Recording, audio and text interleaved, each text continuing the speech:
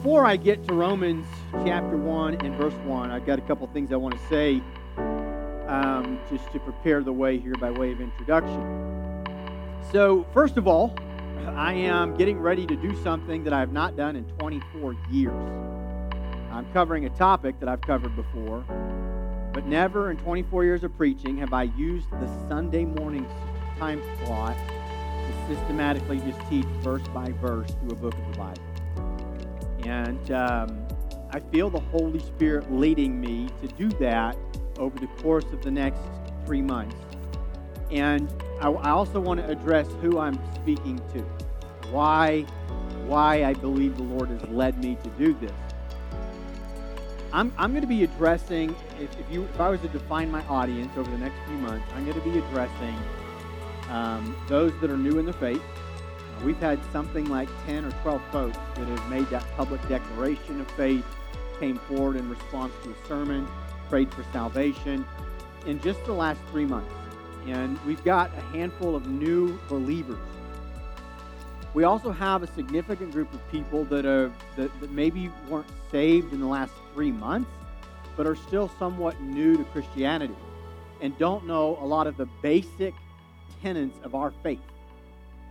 Don't know how to study the Bible, struggle with studying the Bible, when they open it up, aren't real sure where to start, how to read the Bible. And I actually want to address that group of people over the next 3 months. Now, I promise, if you're a Christian, you've been a Christian for a long time, I promise that I don't think that you're going to sit through and be like, oh, I wish we had something deeper for me. I think this will be helpful for everybody, but I just want to define my target audience is those who are fairly young in their faith, trying to figure out, how do I study the Word of God? What are the basic principles of our faith? And one of the things I wanted to do, instead of just cherry-picking those topics and preaching on those topics, I actually want to do, I guess I want to, by example, I want to show you how to study the Bible. And so we're going to look at the Bible together, and we're going to study it together, verse by verse. Something that's also very interesting. So I don't know what's coming up with our life groups and what their target is, but after this morning's service, I was informed our life groups are starting a study on Romans.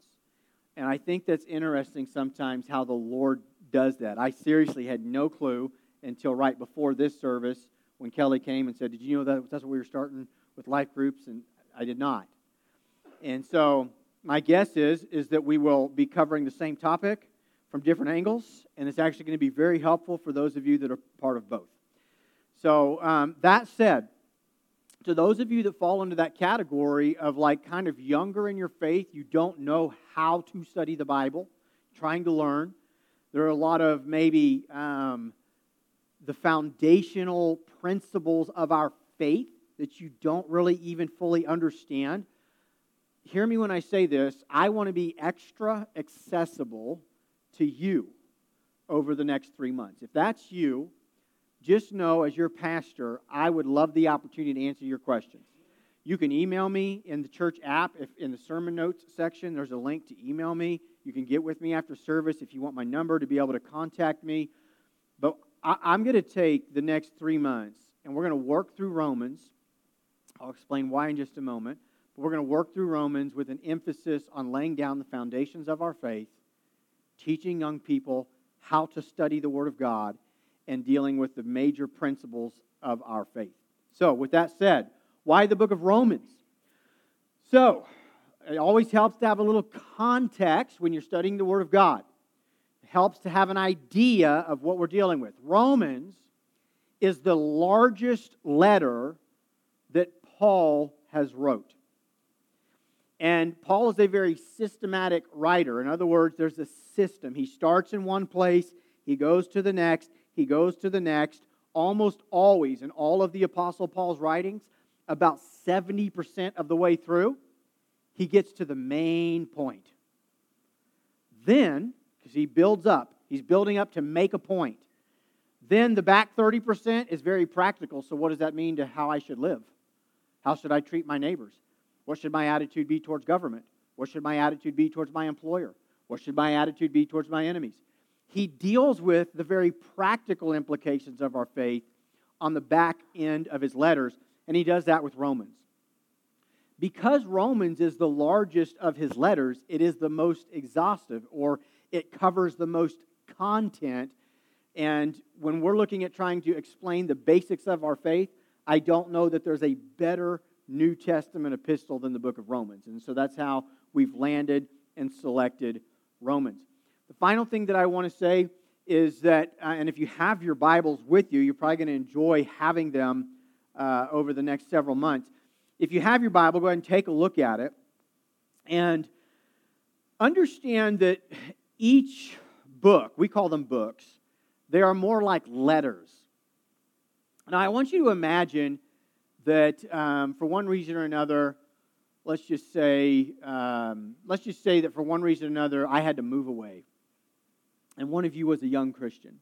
And you came to me and you said, Joplin, if you're moving away and I'm not going to be able to hear you preach every Sunday, would you please take the time to write for me the most important things that I need to know about my Christian journey? And I went home and I wrote a letter to you. And it was about 10 or 12 pages of handwritten letter. And I handed that letter to you. It wouldn't make a lot of sense for you to get that letter, randomly go to page 7, poof, half the way down the letter, just start reading. That would not make any sense at all. But that's how most people read the Bible. Because they don't understand it's a collection of letters. And it's a lot easier to understand the letter if you'll actually start and read through. You will find that the Bible isn't really written verse by verse, but it's written in sections. And so I'm going to break down for you chapter 1, which we are about to study. If you have your Bible, you can look at it and look at verses 1 through 15. Verses 1 through 15 is one section. It's a classic section of any letter. It's the introduction. And if you were writing a letter and you were to write an introduction, it would be more than 1 or 2 sentences. What it basically says is, hi, I'm Paul. I have some things to say. I'm grateful to write to you. And then he gets started. The next section happens to be 2 verses. In verses 16 and 17, Paul explains what the whole rest of the book is about. He makes a quick statement that says the whole letter that you're about to read, this is what it's about. And now I'm going to spend the next 16 chapters talking about it. But if there was a theme statement on the whole book of Romans, it's in these 2 verses. And then the third section, if you look at verses 18 all the way through 32, that whole section is one thought. It helps to know that when you're studying. It helps to not just get stuck on one verse, but to read the entire thought. Imagine if you were writing a letter and you wanted to communicate a thought about how, as we're going to see in this section, the third section, you wanted to communicate a thought about God and His relationship to those who don't believe in Him. You wouldn't be able to get it out in 1 or 2 sentences. There'd be a handful of things you'd need to say to communicate your point. That is exactly what's happening here. It helps to know that as a new believer. The other thing that's important is if you understand that and you get started, you'll recognize it's really helpful to read 2 or 3 chapters at a time instead of just getting stuck on 1 or 2 verses. You might come across a verse you don't really understand, put a pin in it. But don't stop there and kill yourself trying to figure out what's the wording of that mean. Read through until you read that whole section, and a lot of times the section itself will provide clarity on that verse that didn't make a whole lot of sense. Very similar to if I had written you a letter and you're in the middle of a big paragraph and there's one sentence that you're like, what's he talking about? Well, if you just keep reading and see the whole section together, it might provide some clarity on what I was talking about. Knowing that is how the Word of God is written is a very helpful tool when we read it. That said, we're going to start working verse by verse. Let's start in chapter 1 and verse 1. Paul says, Paul, a servant of Christ Jesus. First of all, the word servant. Notice Paul identifies himself as a servant. It's the same word for slave. God's generals are slaves, not celebrities. And folks, we have got that mistaken in this day and time. And Paul, he uses this term about himself a lot, but it would have had a special significance to Rome. Rome had over 60,000 slaves in it in this time. 60,000 people were slaves in Rome. And slaves were considered property. They were not treated as people. They were treated as property. And here we have the great Apostle Paul right out the gate saying, I'm a slave. This should be the true heartbeat of God's leaders and spiritual leaders of the church. We are servants, we are slaves, we are not celebrities. And I'm telling you folks, in a lot of ways, we've got that mixed up in this day and culture. He says, I'm a servant of Christ Jesus, called to be an apostle, set apart for the gospel of God, which he promised beforehand through his prophets in the Holy Scriptures, concerning his Son, who was descended from David according to the flesh, and was declared to be the Son of God in power according to the Spirit of holiness by his resurrection from the dead, Jesus Christ our Lord. I want to stop on verse 4. One of the very first things, the foundations of the Christian faith, is that our Lord, our Savior, Jesus Christ, died and rose from the dead. He was declared to be the Son of God, or proven to be the Son of God, through the resurrection of the dead. It's what separates him from everybody else that ever did live. Jesus' tomb is still empty. It is an undeniable fact. Jesus Christ is the only one who ever rose from the dead. He defeated death, hell, and the grave, and in doing so, he proved to us, it declared to us, that he is exactly who he said that he was. He is the Son of God, and therefore his word can be trusted. Just an interesting side note here. Resurrection from the dead. Every time that Paul ever uses the word dead, he uses the plural form of it. If we were to translate it literally in English, it would be from the resurrection of the dead's, plural. And it is a reference to the reality that Jesus isn't the only one that's going to rise from the dead. He's the first. But there will be a resurrection from the dead for God's sons and daughters, those who have gone on before us, those who have died before us. They will be resurrected from the dead when the Lord returns. And in Christ, that's where we get our resurrection. So those who are in Him will be resurrected with Him. And Paul never one time ever uses the singular term. He's always reminding us that there is a resurrection for God's people. Next, through whom, speaking of Jesus, we have received grace and apostleship to bring about the obedience of faith for the sake of His name among all nations, including you who are called to belong to Jesus Christ. To all those in Rome who are loved by God and called to be saints. I want to look at that phrase in verse 7. To all those in Rome called to be saints. The word saint, what it means is consecrated to God.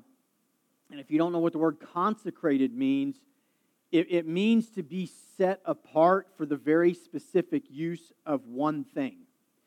An example would be in the Old Testament when the temple was created and the instructions were given for the utensils that were to be used, the furniture and how it was to be made. Once something was made to be used in the temple, it could never be used anywhere else. And so if there was a basin in the temple, you couldn't just take it out of the temple and run home with it and use it for a bowl of whatever you wanted to eat. It was consecrated for use in the temple, and therefore it could only be used in the temple. Understanding this, we understand where we falsely have elevated the name of saint to those among us who are like, their whole life dedicated to the Lord. In fact, the Catholic Church has a process for where a person becomes a saint. I just want you to see that's not biblical.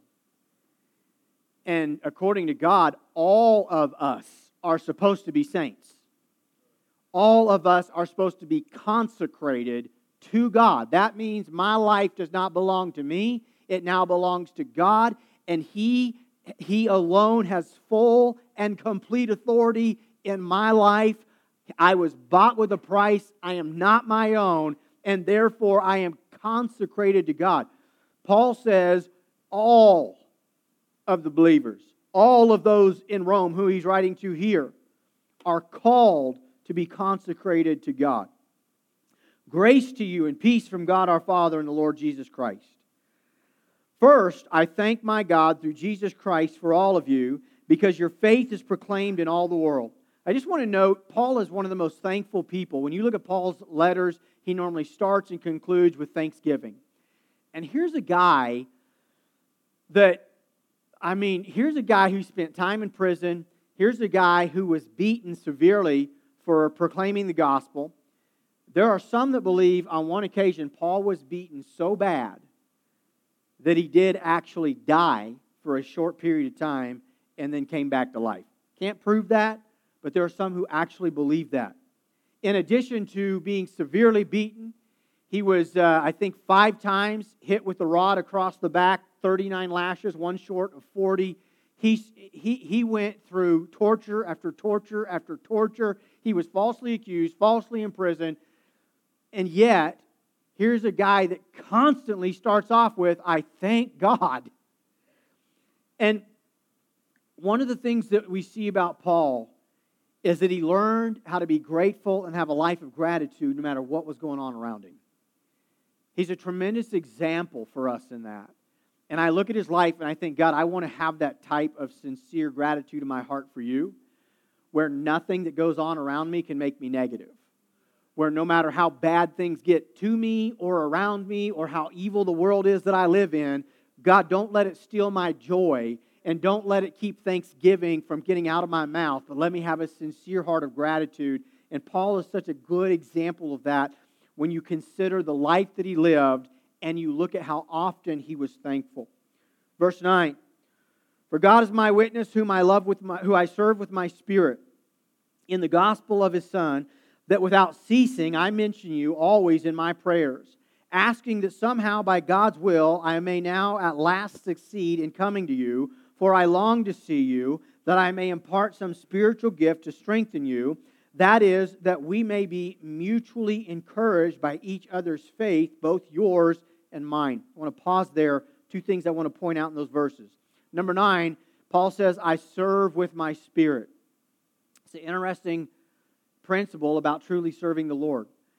That when we serve the Lord, we do it with our spirit. It's about the inner man, the inner woman. Is about a position of the heart. That serving God is not measured by what we do externally, but serving God is measured by what's really happening in here. It is possible to do a whole lot of things externally and still have it wrong in here. It's possible to not really be serving God, but still serving in the church. Still greeting doors, still serving on this committee or that ministry or this thing or that thing, showing up and serving here or there. It's possible to do those things and yet still not really be right with God inside and not be serving the Lord from an honest heart. It's not possible to be serving God with an honest heart and to truly be yielding to the Spirit and not be doing some of those things. But Paul says, when I talk about me serving the Lord, I'm not talking about all the things I do externally. I serve the Lord with my spirit. And then number 2, notice the statement that we may be mutually encouraged by each other's faith. Paul said, I want to come to you people in Rome that I might encourage you and that you might encourage me. I cannot overstress the principle that I'm about to make here. Especially, right, I'm trying to teach young Christians about how to be strong in your faith. Listen to me carefully. If Paul needed mutual encouragement from fellowship with the church at this stage in his journey, you need it at your stage in your journey. Paul didn't say, I long to come to you so that I can teach you something and you can get stronger. He said, I long to come so that I can, in fact, impart wisdom to you, but also that I may be encouraged.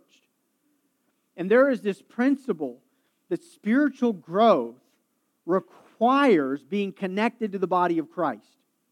And you can, but you shouldn't, you cannot underestimate the importance of Christian fellowship in your spiritual growth. We need each other. There's a sense of accountability that comes when we are connected with other believers. There's also the process that Bible talks of iron sharpening iron. And so you get Christians around other Christians who are like-minded, and we begin to talk about the things of God, and we can kind of teach each other and challenge each other, and we can talk about spiritual things with meaningful talk. And as iron sharpens iron, come to the sharpest conclusion, the most correct conclusion, because there's wisdom in the multitude of counselors. We talked about that Wednesday night. And so it's very important that you are connected to believers. You want to grow spiritually, you need to be connected and have fellowship with solid Christians. You want to stay stagnant? You want to cut yourself off at the knees spiritually? Get off alone in your faith and do your own thing. And you'll find that you begin to grow stagnant and that your spiritual strength is weak and you're not making great spiritual decisions. We see it here. Paul said, I need it, and if Paul needed it, we need it, folks. Verse 13, I do not want you to be unaware, brothers, that I have often intended to come to you, but thus far have been prevented, in order that I might reap some harvest among you as well as among the rest of the Gentiles. I am under obligation both to Greeks and to the barbarians, both to the wise and to the foolish. So I am eager to preach the gospel to you also who are in Rome. That's his introduction. He's going to start teaching here in just a moment. That was his introduction. He finishes with, I'm under obligation to the Greeks and barbarians. This is a reference actually to language, those who speak Greek and those who do not. He says, I'm under obligation to the wise and the foolish. We would not use that term in modern day English, though that is how it is most word for word translated correctly here. What he's really saying there is, I am under obligation to the educated and the uneducated. In other words, I'm obligated to everybody to preach the gospel.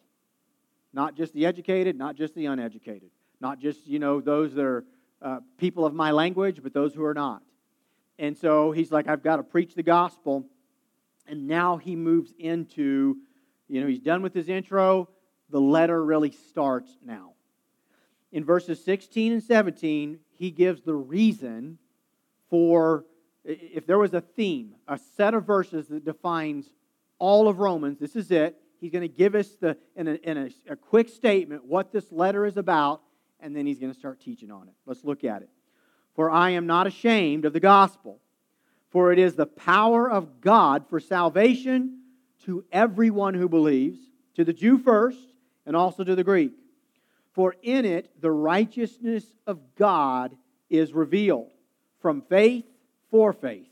As it is written, the righteous shall live by faith. That's what this whole book is about.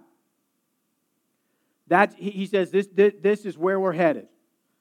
But who are the righteous? What do we have faith in? What is salvation? All of these things will begin to be explained in a much more thorough way than a soundbite. We see the gospel, it's the power of God. So we're going to be studying the gospel, and we're going to be seeing that it is the power of God. Notice it's for salvation to everyone. So apparently everyone needs saved.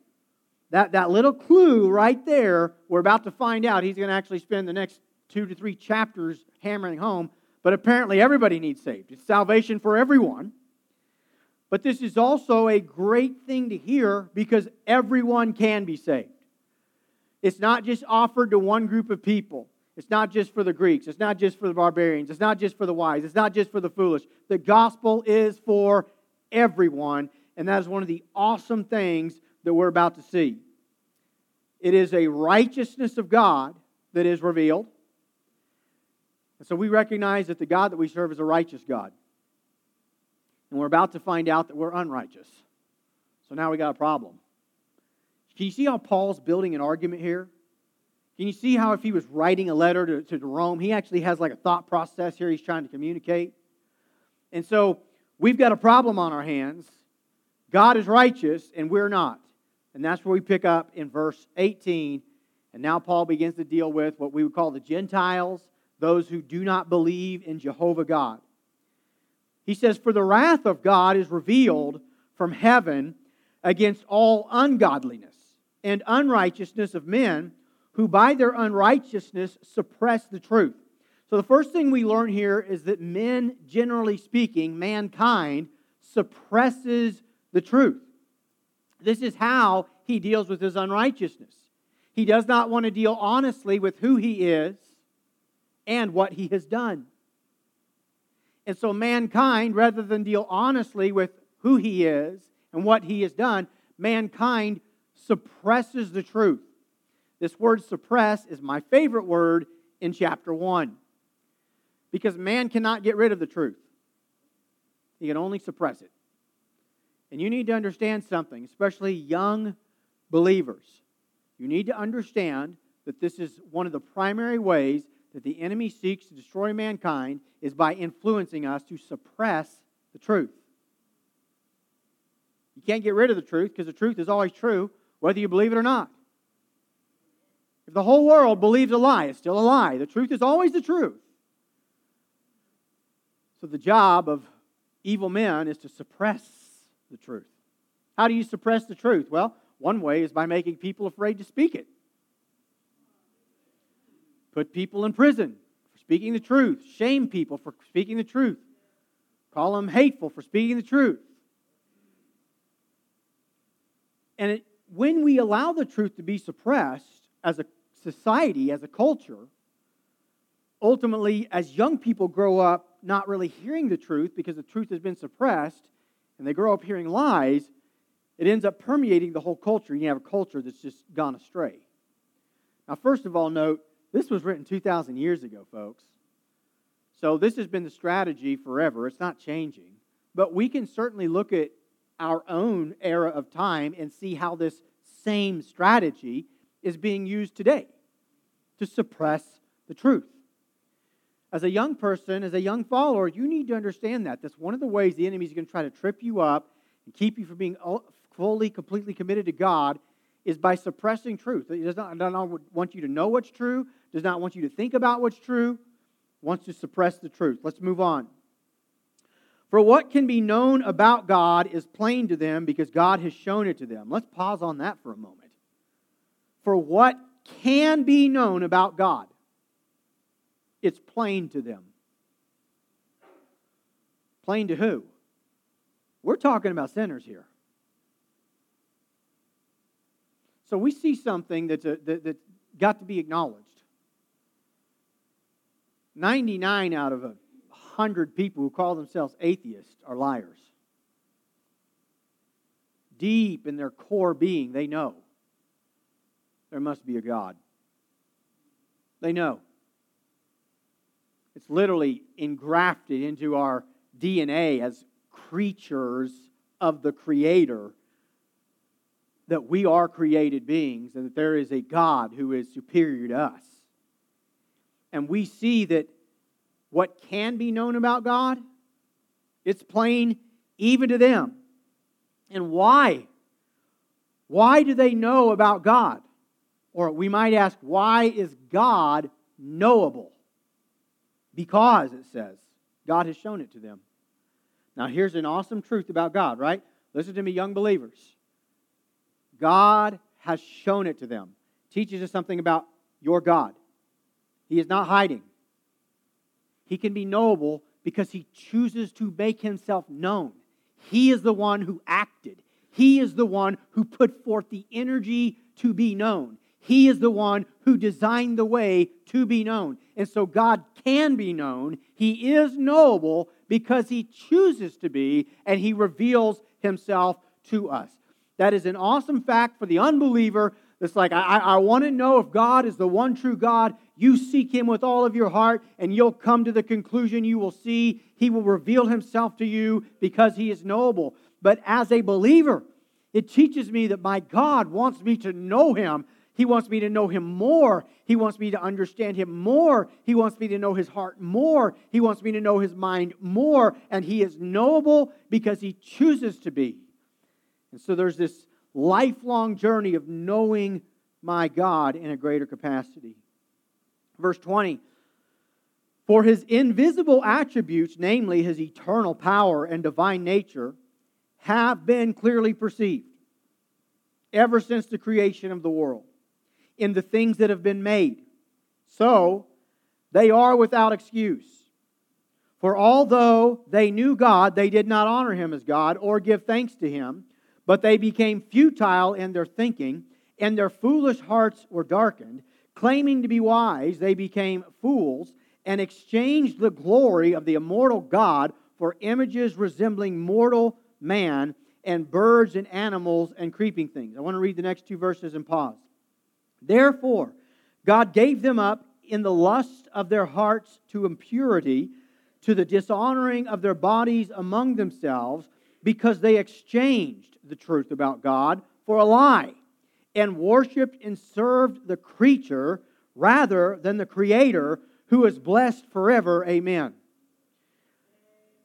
He says, even those who claim they're not believers or followers of God, they're without excuse. Because God's invisible attributes, His eternal power, it's all evidenced in creation. But these people, and here's an important word, became fools. Became darkened because they refused the Lord. And instead of worshiping the Creator, the obvious Creator, they chose to worship His creatures. They created images of birds and creeping things and worshiped those things. And we see that they're foolish. It teaches us something about man. They became foolish. Here's what it teaches us. Man was not at some point in time a weird fish swimming around in the water who decided to become a land animal that morphed into a donkey that became a monkey and now is you. We're not getting wiser. We're not evolving into great wise creatures. Instead, we're getting dumber. We were God's prized creation. We were, at one point, perfect. And of all of the creatures there were, we were God's prized creation. And since that time, we have not got wiser. Instead, we have got more foolish, and we have become more like beasts than we were when we were created. And God says, therefore, because of that, I gave them up. You're going to see that 3 times. God says, I gave them up. It teaches us something about God. God will not force you to follow Him. But notice that when God gave them up, it was like when things were really bad. It wasn't on the front end. It wasn't like, well, they made a mistake, so God gave them up. It wasn't like, well, they got pulled into sin, so God gave them up. No, they consciously, deliberately made a choice to turn against the obvious God, their obvious Creator. They chose to worship creation. They chose again and again and again and again to reject God. And at some point, there was a line when God said, fine, have what you want. And God gave them up to their own debased minds. Verse 26, for this reason, God gave them up to dishonorable passions, for their women exchanged natural relations for those that are contrary to nature. And the men likewise gave up natural relations with women and were consumed with passion for one another. Men committing shameless acts with men and receiving in themselves the due penalty for their error. It's impossible here to deny that this is not dealing with homosexuality. It's also impossible to not see that in the great conclusion of how wicked men have become, that this was one of the things God points out as like as bad as it gets. It's awful. Women with women, men with men. God uses the word shameless acts. Now, I know that we live in a culture where that has become so accepted that it's hard to even say what I'm saying right now. And the truth is suppressed. And we lie. We call lust love. It's not. We make excuses for people to remain in their sin. Understand, homosexuality is a shameless act. It's not natural. Women with women, men with men. It's just not natural. It's contrary to science. It's contrary to nature as a whole. And God says this is one of the things that has happened when mankind has been allowed to just go after his own passions, his own evil desires. This is what ultimately comes, is the height of sexual impurity. And what's wild is in our particular era of time, it's crossed into whole new thresholds that I don't even want to discuss this morning that seem to take some of this stuff on another level. Verse 28, and since they did not see fit to acknowledge God, God gave them up to a debased mind to do what ought not be done. Look at those words, what ought not be done. There are things that ought not be done. They were filled with all manner of unrighteousness. And now he just lists a big list of things that pretty much encompass all sin. They were filled with all manner of unrighteousness, evil, covetousness, malice. They are full of envy, murder, strife, deceit, maliciousness. They're gossips, slanderers, haters of God, insolent, haughty, boastful, inventors of evil, disobedient to parents, foolish, faithless, heartless, ruthless. Though they know God's righteous decree that those who practice such things deserve to die, they not only do them, but give approval to those who practice them. First of all, I want to hone in on the word practice. It's a very important word here. It means to literally do something intentionally, repeatedly, over and over and over again with the intention of getting better at it. That's what it means to practice something. This is not saying that those who ever have a sinful tendency are those whom we know deserve to die. This isn't, in fact, all of us with a flesh nature, we have a sinful tendency. We're about to find that out when we turn the page to chapter 2.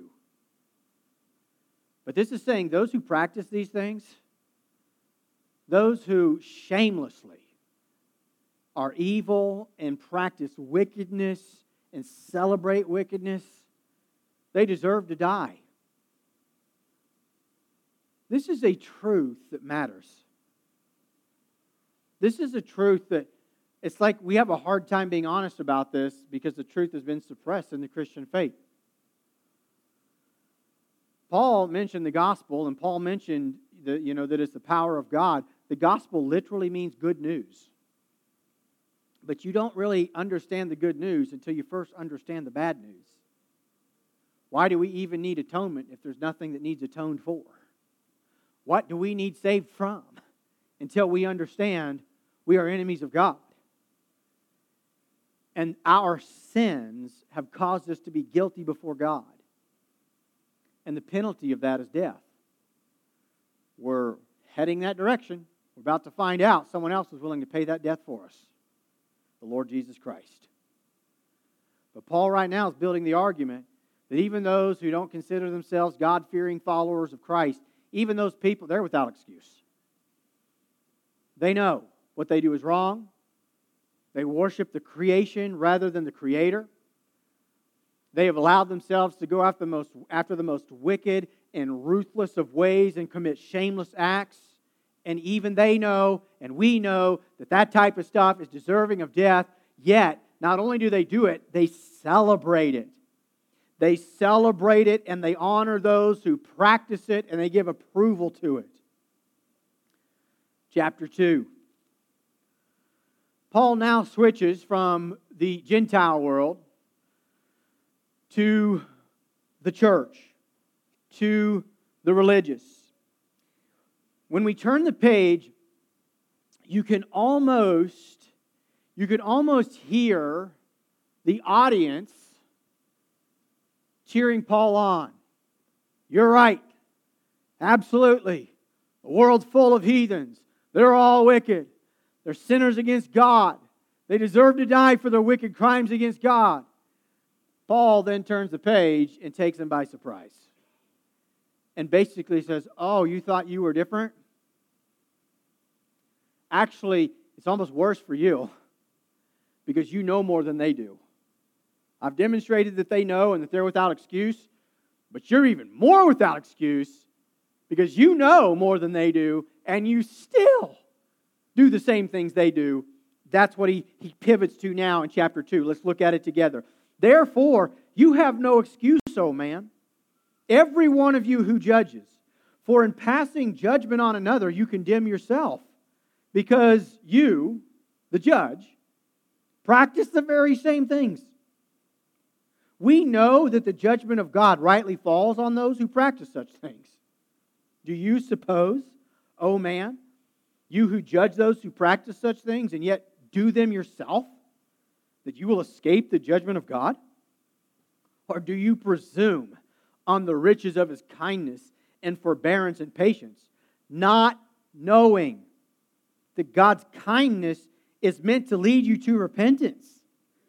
But because of your hard and impenitent heart, you are storing up wrath for yourself on the day of wrath when God's righteous judgment will be revealed.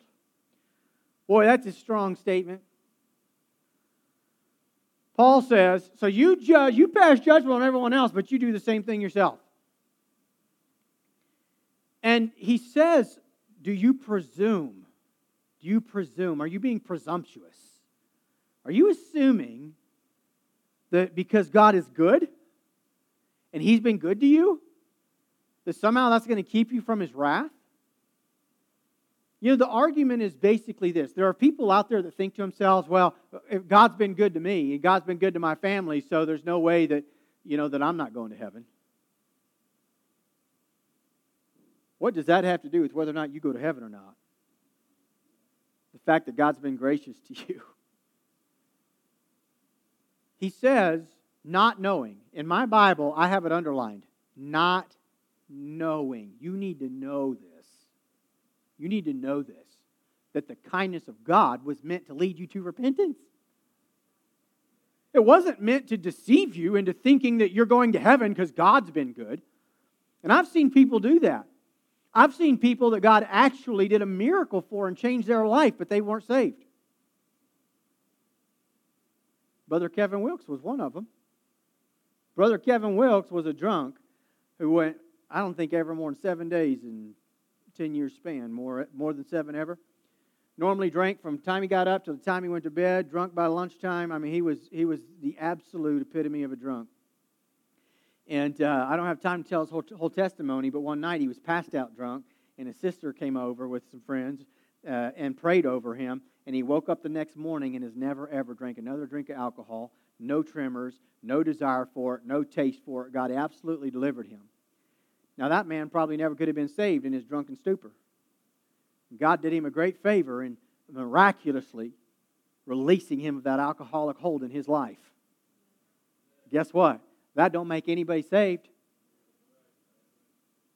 And the church just kind of decided, well, he must be a Christian now because God miraculously sobered him up. No, the kindness of God there was meant to lead to repentance. And he wasn't told that, and he wasn't taught that, and the church didn't teach that, and he went on thinking he was saved for a very long time. So don't think that just because God's been good to you and just because God's did a miracle in your life, that in and of itself is the proof that you're right with Him. And that was the attitude of a lot of these people, especially the Jewish people here now that he's kind of addressing, that were born and raised in the Jehovah following families. They're like, well, God's been good to my family. I'm part of the group. I was raised in church. I was this, I was that. But hold on a second. Did that ever lead to repentance in your life? Because you sit here and preach against all the sins of the wickedness out there in the world while it's going on in your own home.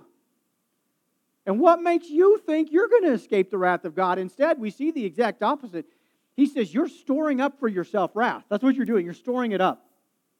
I can't think of anything that is more horrible than storing up, saving, getting more of the wrath of God for you when you face God. What a horrible thing to be storing up for yourself is the wrath of God. This is what you're storing up this morning if you are not living an honest life following the Lord Jesus Christ, and you are just a hypocrite, still in your sins, living in your sins, practicing your life as a sinner. And if you know better, you're actually one of the few that actually know what this thing says. If you know better and you're still persisting in your sins, it's worse off for you than this first group. You're storing up for yourself wrath that will be revealed when God's righteous judgment comes.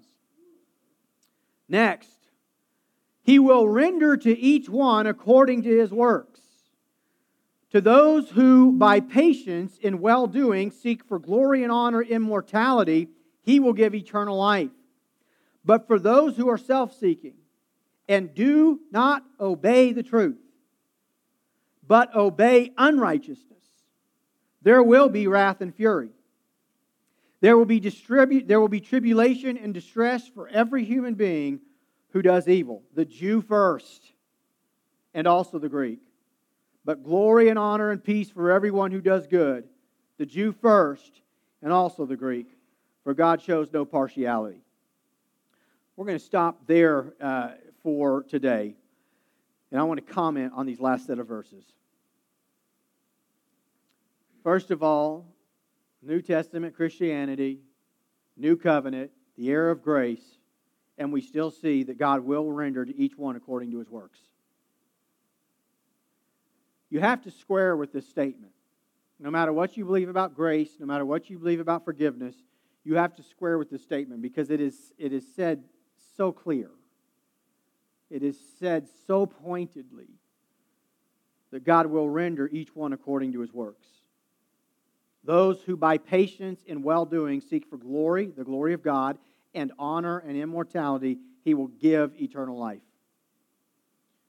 So here's what we understand about those who get eternal life, those who are given eternal life.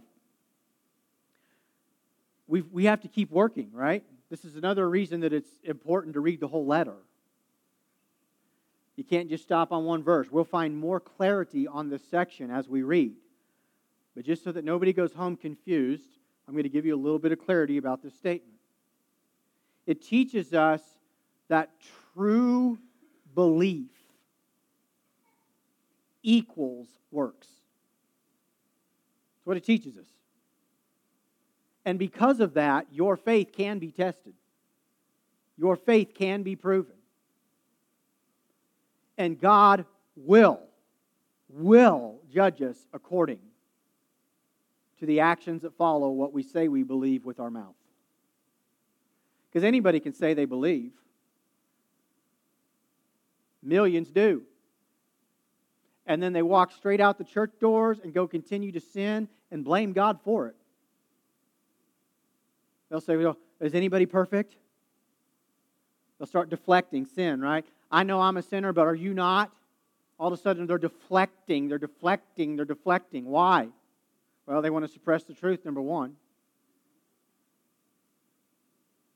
But God's still going to judge that, what I would call fake belief. For sake of time, I didn't deal with it, but when you actually go back to chapter 1 and you look at the word believes in verse 16, to everyone who believes. That word belief is a powerful word in the Greek. It does not mean simple mental assent to something. Like, I believe the sky's blue. It means a core belief that is a core belief that builds convictions. A core belief that because I believe it, it alters the way that I live. That's what the word actually means. And so when the Bible talks about believing, you might correctly say that to be saved, you must believe in Jesus.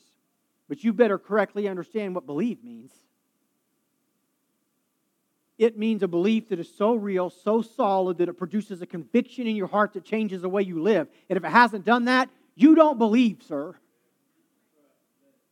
That's the type of believing that leads to salvation. And because that type of believing is what leads to salvation, it is followed by works. And because of that, God can rightly look at our works and judge us accordingly. But those who are self-seeking and do not obey the truth, but obey unrighteousness, there will be wrath and fury. Finally, I want to point out, and I'll ask our worship team if you guys will get in place. Finally, I want to point out, this is now, I think, the third time we've read the statement, the Jew first and also the Greek. The Jew first and also the Greek. On one spot, it tells us the Jew first and also the Greek can be saved. But then it tells us who's going to be judged, the Jew first and also the Greek. The reason for that is because the Word of God was given to the Jew first. They knew. Their ancestors are where literally it came from. They were the descendants of Abraham and Isaac and Jacob and Joseph. They're the descendants of those who came through with Moses and the descendants of the lawgiver. And because they were spoken to first and they were revealed truth first, God says, you're going to be dealt with first. But the point is not that one is superior to the other. The point is that all of us answer the same. Jew, Greek, everything in between, whatever, however you want to word it. All of us answer to God the same way. We're all guilty before God, which is the ultimate conclusion next week. And all of us need saved the same way. And God's provided the same solution for all of us. This morning, I just want to close with a couple of thoughts to my new believers. Young in the faith, learning how to study the Word of God, learning how to walk this out. I want to encourage you over the next several weeks to just read ahead 1 or 2 chapters at a time so that you know where we're going. And then I'm going to give you an example of how we work through that, how we walk through that. I think you would have found it helpful before you showed up if you would have read Romans chapter 1 and Romans chapter 2 this morning and then walked through it with us. And so next week, read chapter 2, read chapter 3. Stay tuned. One of the things that happens in a letter is we start with the problem. Next week, we begin seeing the solution. And so week 1 you showed up, and this morning I just talked about the problem. The world's full of sinners. The church in and of itself can't save itself, and most of the religious are just guilty like everybody else.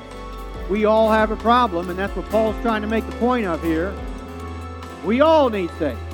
Every one of us. Next week we start to look at, so what's God's answer to that? Is it to destroy us all because we're sinners? Is it to just let us all be destroyed and spend forever in hell? Does God have a solution? He does. And as Paul already gave us a clue in verse 16, the solution is His Son, Jesus Christ.